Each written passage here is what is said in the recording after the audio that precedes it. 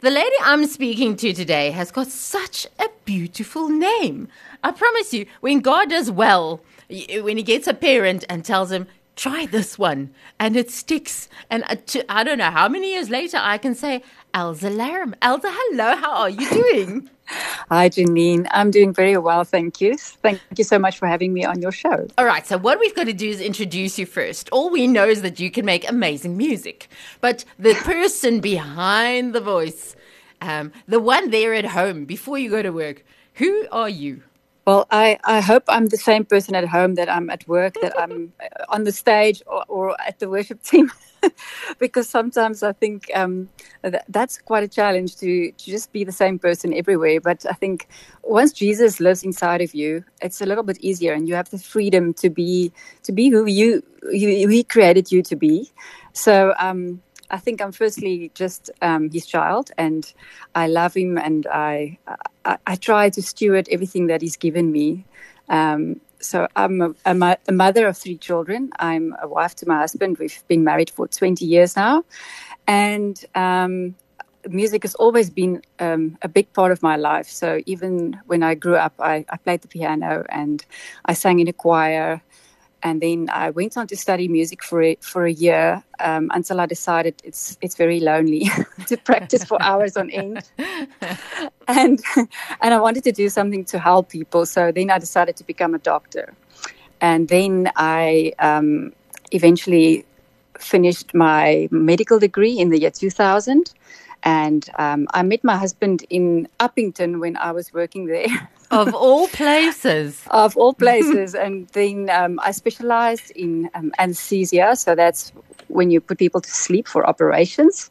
So you try and be the good doctor and give them some pain relief and let them forget about all the things that happen around them. So that is basically what I do for a living. And then I think after a couple of years, after I finished specializing, I had a dream one night, and it was as if God told me that I must start playing again, playing piano and being sort of part of the worship team. So I joined the worship team again, and that's where sort of my passion for songwriting started to blossom again. And yeah, that's when I started writing songs. I just poured out my heart out basically at the piano alone with him late at night. And eventually somebody listened to the songs that I wrote and said that it's actually worthwhile listening to. But I never believed that I have the voice to sing it properly. So I always got other people to sing my songs that I wrote. So yeah, that's actually good, because then you have to be part of a team and it's not all about you. Okay, we're definitely going to get to the music just now. But first, I can't get past this anesthetist of yours. To put people to sleep, after studying the whole doctor thing, about how to fix people, why on earth do you decide now, this sounds like something I want to devote my whole life to, putting them to sleep? Well, I think I actually see this as part of my ministry, because people are so vulnerable. When they get to the hospital, they're really anxious about what's going to happen to them. So I think, I always pray for people. I ask them if it's okay with them. Then I pray with them before we go into theater. Oh, wow. And I think the Holy Spirit is our comforter. So I feel like there's a role that I can play in making that experience comforting for them. So I play music in theater, and I try to be a good anesthetist. So I try to get them less anxious about what's going to happen and make them comfortable. Okay, but I think if they mislick now, I mean, because some people handle stress by getting really mean, then you just put them to sleep. True. It's like the ultimate control. It's beautiful. And I do a lot of children for tonsils and adenoids and things like that. And the parents are very stressed out because they haven't been sleeping for months. Their children are sick. So I think I often have parents ask me, can I not please give them some of this to take home? Yes. Because once the children is asleep, it's like they are just, at last they have some some peace and quiet. Now, so it's interesting. I'm a runner, and that helps me get, process some of the stress in life. Yes. You can have amazing fights in your head when you're on the road and everything like that. But the music does some of that for you. I mean, it helps you to process what you're thinking, how you're thinking, work out for yourself what your actual opinion is. So all of these years that you didn't make music, were you just more stressed, or did you just not actually do it officially? I think in my personal capacity, it's always been a part of me. But I think I only realized that this is a good outlet for me, and to just express my my worship towards God, and to process. It's like journaling, but through music. So I think that's actually what happened. I always journaled, but now I do it in a different way. I think I also write songs when I go walking and I sort of have time alone.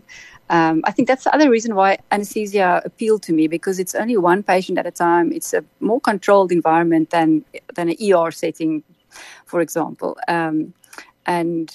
So I think I'm a bit of a loner in that regard.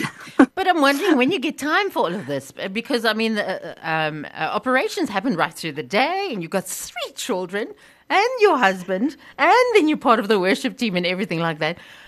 Oh, but maybe you put people to sleep, and while they're doing the operation, you've got time to actually write the songs. Have you got a piano there in the operating room? That doesn't happen. The operations that I'm involved in are not that long. So usually with the tonsillectomy list, it's quite short procedure. So it's quite demanding, but I don't work full time. Well, let's put it this way. I don't work overtime. So I work during the day, a couple of days a week. And that's also the beauty of being a specialist and choosing this career. If I have some set list, then I don't have to work over weekends and be on call. So I chose not to do that, so that I have capacity and time to give to be involved in worship. And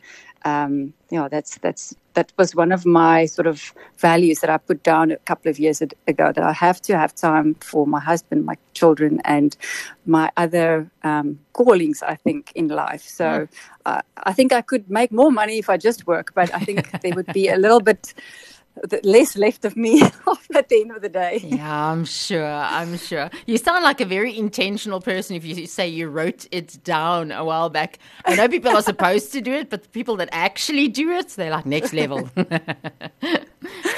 Oh, goodness. Okay, I think I drive my kids crazy. Is it? Oh, okay. Are they not as intentional? Are you an organized person? Seems so. Well, my kids are very athletic because they got it from my husband. He's very sporty. So I'm actually the only person in my house that does music and is still involved in music. I think they all have a little bit of that in them, but we've got 2 tennis players and a gymnast in our mix. So it's quite hectic at times with the schedules. Talk about time consuming. Oh my word. Let's get to your music, because the Invitation Band, I mean, that's an official name and everything. Are they the worship team from church, or who are they?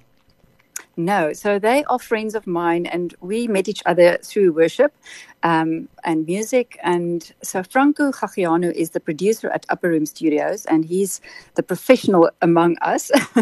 He does this for a living, and he's very good at it. He's got a lot of skills and talent. He can play a lot of instruments, which I can't do.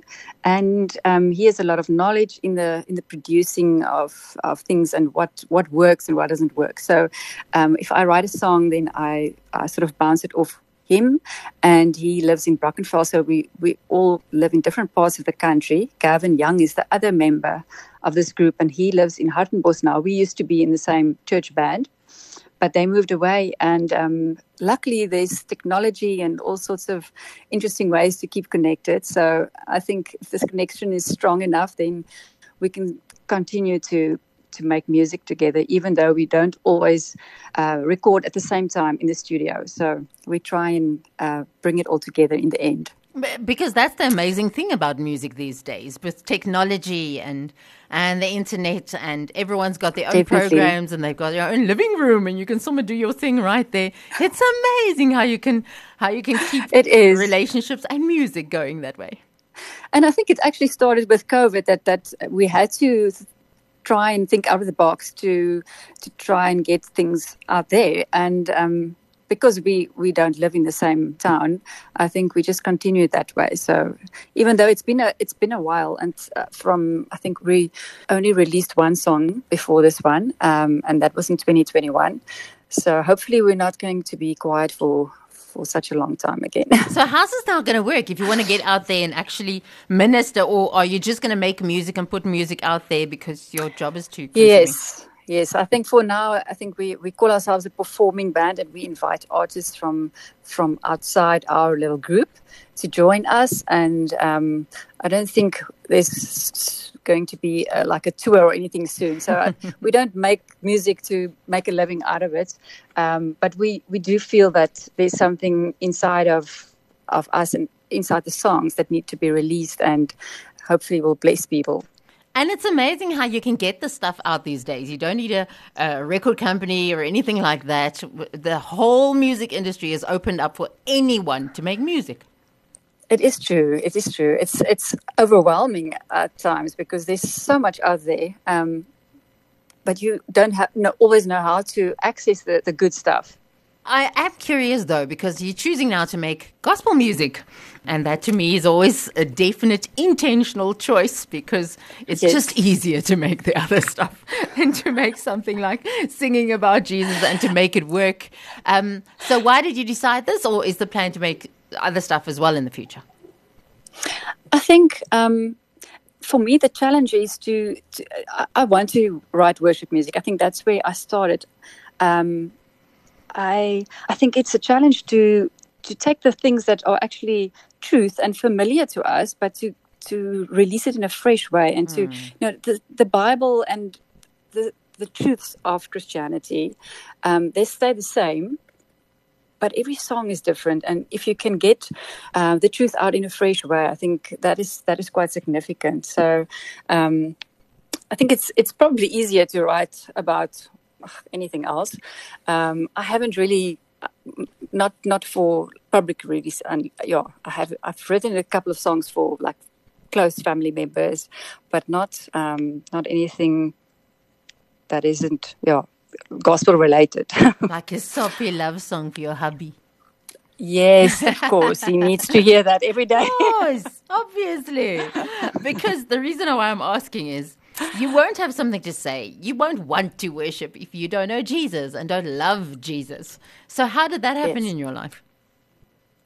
Well, I think there's always a few testimonies that are involved. I mean, it's like a fresh testimony every year almost. But I think I met him. I've grown up in church, so I knew about him. But it wasn't until I was probably about 21 years old when I made a conscious commitment, and for me it happened through people, as it often does. And you meet people that just impart something into your life, and I was part of a very dynamic soul group at that point, and I got saved and I got baptized, and I think from there on, it was just, I think almost my personality changed. I was a complete introvert, and people actually thought I was very stuck up because I looked just unapproachable. not friendly, unapproachable. So I think that's where, and also I think when I was at Tygerberg, every year there was a missions week, and I remember very clearly one year the YWAM group was there, and I had an encounter with the Holy Spirit. I think it was just, often you have big events like that, and you just experience Jesus in a new way. And by the way, the same year, I think it was the first time that I heard about mercy ships, and that was when that dream was also birthed in my heart. I went on a trip with mercy ships about 10 years ago. And missions have always been a part of my dream. So even though I couldn't go full-time in ministry and missions, I think songs are a different way of also, ministering and being a missionary where you are. The reason I was asking you that as well is because you're someone who obviously has access to a lot of information. If you go to university, everything that you believe is challenged. I mean, your normal, your truth, in inverted commas, is challenged because you've got access to so many truths around you and lots of people who don't believe in Jesus. So you better know that what you know to be truth is actually truth. It's something that we've been speaking about a lot. That truth is manipulable at the moment. It is you only get access to a part of the truth to convey whatever it is that people want to convey. So it's a hard thing to come by, to actually be 100% convinced that what you believe is true. Was it challenged in your time as just a person since you got saved? I think if you're in the medical field, everything is very scientific, and there are a lot of people that don't that don't accept Jesus as the ultimate healer. And it is difficult because I think where I work now, I'm very, very privileged. I work with surgeons that are also saved, and I play worship music in theatre. So I'm in a very protected environment, actually. But it's not always like that. And I think for me, actions have always spoken louder than words. So I try not to convince people. I don't get into arguments or I try to be an example of the love that Jesus gave me, and just to stay true to who I am in Christ. And if I'm asked, then I will definitely give my testimony. But I think there's such a hunger out there just for acceptance and love, and not just arguing about superficial things. So it is challenged. I think I always think of that verse that says, "The fear of the Lord is the beginning of wisdom." So I try to always ask for wisdom and insight in every situation, and I can see God working even in the theatre. I mean, I have patients that tell me that they have always been nauseous after anesthetic, and they've never had an anesthetic where they didn't throw up afterwards. And then I tell them, I'm going to give you everything. I'm going to do the same that I do if I know that, but I'm going to pray with you, and I'm going to trust God that He will answer our prayers. And I tell you, I haven't had one patient that has been nauseous after I prayed with them for specifically that. So it's like, I can just relax because I know I can't do miracles, but I can trust God. And if I invite Him into that situation, He's so faithful.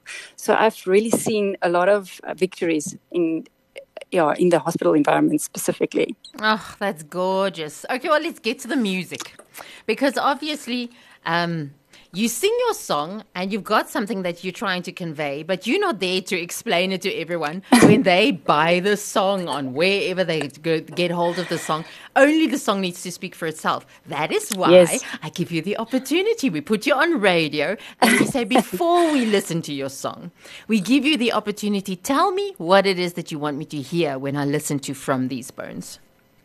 I read that piece in Ezekiel 37, and it's just such a profound piece, prophetic scripture. And I think personally, I was watching people in my immediate circle of family going through struggles. And my dad's, for example, he's a very intellectual person, and I'm not even sure if he's really accepted God as his savior, but I see him wrestling with this thing, and I see things in his life, and I think I first wrote those words for him, for the season that he was in, and this war that I can see in him. So it's a spiritual war that is going on inside of him, and he's battling, but the God of the angel armies, He's the one that is actually fighting for us, and the Spirit is the only one that can give life. So even things that have been long dead in your life and bones that have been very dry can get back to life. And once you praise Him, once you acknowledge Him as your Savior, And even in the midst of all the things that you don't understand, all the conflicts that are happening, that is when there's ultimate victory. And yeah, so it's a war song, it's a battle song, but it has that prophetic thing of like, yeah, God is the one that gives us the victory in the end. Elze Lerm, she's the one who wrote the song. She's not the one who sings the song. That would be Aniki or Don. We're going to listen to From These Bones, from the invitation. But I want people to be able to keep on following you. You know, social media, all of those places. When you've got new songs or anything to say that you want them to hear, where do they go to? So we are on Facebook and Instagram as The Invitation. And yes, the songs are out on platforms like YouTube and Apple and Deezer and Spotify, all the major streaming platforms. You can find it. Exciting. Let's listen to them. You've heard the heart. Let's see if they can sing.